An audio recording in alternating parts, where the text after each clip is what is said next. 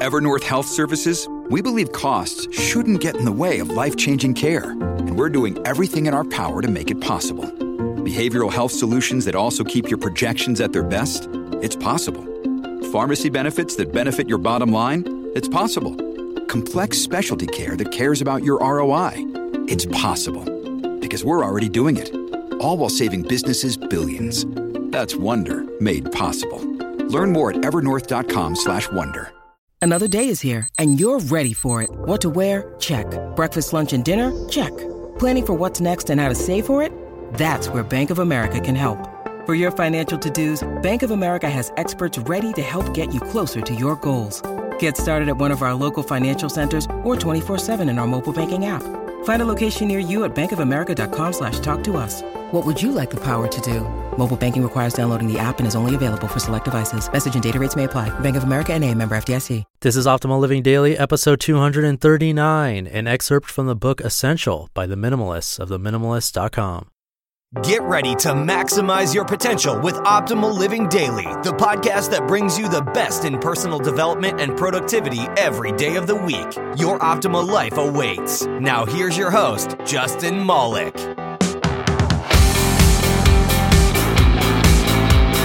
Hello, happy Saturday, and welcome to Optimal Living Daily.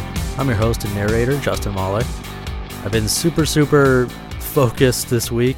I was about to say busy, but I remember Joshua Fields Millburn's essay, Not Busy, Focused, so I caught myself there.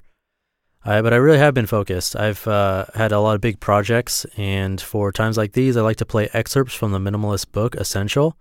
I previously recorded it, and they've been so kind and said I could use it whenever I want. And speaking of them being so kind, it's crazy. They mentioned my podcast, this podcast, on their podcast on the last episode about their favorite documentaries. It's so cool, and I'm really thankful they did that. I really appreciate it. And I thought I'd return the favor a little more and share more from their book. So let's just get right to it and start optimizing your life. Consumption is not the problem. We all need some stuff. Many of us take it too far, though. The average American household contains more than 300,000 possessions. We've accumulated more than we need in hopes they'll make us happy in some hypothetical future. But it won't. We know this. Needing more will always lead to a pall of desire until we feel trapped by consumption. Purchasing more stuff to make us happy, following consumerism's broken template, is the real issue, not consumption. The solution then is to consume deliberately, to ignore the bullshit advertisements and determine what we need based on our own lives, not what we've been told we need. You are what you desire. Every whole person has wants, cravings, aspirations. We all desire something. We don't, however, all have the same desires. Some of us long to create something purposeful, to make a difference in the world, to eschew the so-called American dream in favor of something better, something more deliberate, an experience-driven life of intentionality instead of a life pushed toward the wrong side of the consumption continuum.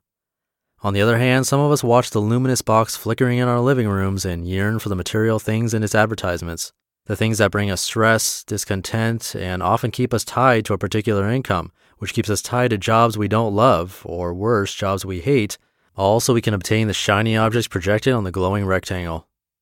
In truth, most of us desire both. We desire the experiences and the stuff. Usually the latter gets in the way of the former. Too often our material desires get in the way of a more meaningful life. We are what we desire. The rats in the tunnel. There's a light at the end of the tunnel. We all know this. Even when it's hard to find, we know it's there just beyond the bend. Finding the light isn't the hardest part of life's journey. It's dealing with what's hiding in the tunnel. What lurks in the darkness keeps us from focusing on the light. Anytime we visit New York City, we might see oversized rats scurrying down the blackened train tracks below the subway platform. If we jump down and walk those tracks, we will find the light at the end of the subway tunnel, eventually. Finding the light isn't what worries us. What worries us are the rats in the tunnel. We must contend with whatever stalks the darkness, what waits to trip us up and keep us from the light. The rats are no different from the plethora of obstacles getting in our way every day. The mundane tasks, the banal distractions, the vapid, harmful ways we pacify ourselves. Minimalism allows us to remove those obstacles and focus on the light. It allows us to shoo the rats from the tunnel and find the light more quickly. Minimalism allows us to swiftly exit the tunnel and avoid the malevolent, filthy creatures lurking in the darkness. And the light is so much brighter when you get out of the tunnel. What are your rats? What keeps you in the tunnel hidden from the light? Shopping, television, internet, debt, clothes, gadgets and consumer electronics, overeating, something else? What can you get rid of to focus on the light? What can you remove from your life to make it more meaningful? How we woke up. Every moth is drawn to light, even when that light is a flame, hot, burning, flickering, the fire tantalizing the drab creature with its bluish-white illumination. But when the moth flies too close to the flame, we all know what happens. It gets burned, incinerated by the very thing that drew it near. For decades now, we consumers have been moths, lured by the blue flame of consumerism, pop culture's beautiful conflagration, a firestorm of lust and greed and wanting, a solipsistic desire to consume that which cannot be consumed, to be fulfilled by that which can never be fulfilling, a vacant proposition, leaving us empty inside, further fueling the blaze of lust and greed and wanting. From our intimate vantage points, within reach of the flame's scorching edges, the fire seems impossible to extinguish. Unlike the moth, though, we have a choice. It is not an easy choice. The flame is ever more intriguing. Advertisers make sure of this. It is their job to find new ways to make the blaze eternally more appealing. Some of us recognize a need for change. Others know change is necessary, but refuse to stop circling the mesmerizing flame. They can't remove their eyes from the spill of electric light illuminating their homes. Still, others don't realize it's a flame at all. How could something so beautiful be so dangerous? So they circle the inferno, unconscious of its dangers. We must, however, accept the flame for what it is, necessary, beautiful, and most of all, dangerous. When we do this, when we step back to understand the nature of the fire, we have a chance to survive. This takes deliberate thought, repeated questioning of the way we live, a thorough understanding of why we feel comforted by the flame. It is difficult to do, but this is how we wake up. You just listened to an excerpt from the book Essential by The Minimalists of theminimalist.com.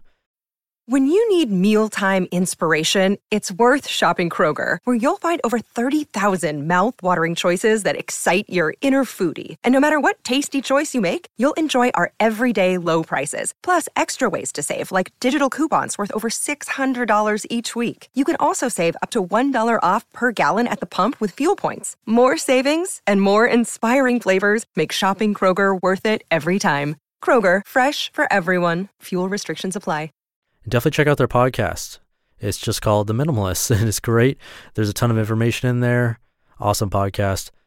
And now, since it's been one of those highly productive weeks for me, I'll probably do this one more time, if not more. Probably on Monday for Minimalist Monday. That would make a lot of sense to read their content there. So if you like today's episode, stay tuned for more excerpts from their book. And please subscribe to this show if you haven't already. It's a great way to show your support. So I'm going to get back to work. I'll be back tomorrow with Silver Sunday. It's been a long time. So I'll see you there where your optimal life awaits. Hey, this is Dan from the Optimal Finance Daily podcast, which is a lot like this show, except more focused on personal finance. Justin handpicks the best posts he can find from blogs and authors like Ramit Sethi, Mr. Money Mustache, and more, and I read them to you 5 days a week. So if you enjoy this podcast, come on over and subscribe to Optimal Finance Daily too. And together, we'll optimize your financial life. You've been listening to Optimal Living Daily. Be sure to hit the subscribe button to stay up to date on each new episode and head to oldpodcast.com. That's OLDpodcast.com for a free gift as well as more actionable tips and resources to help you maximize your potential. Thanks for joining us, and remember, your optimal life awaits.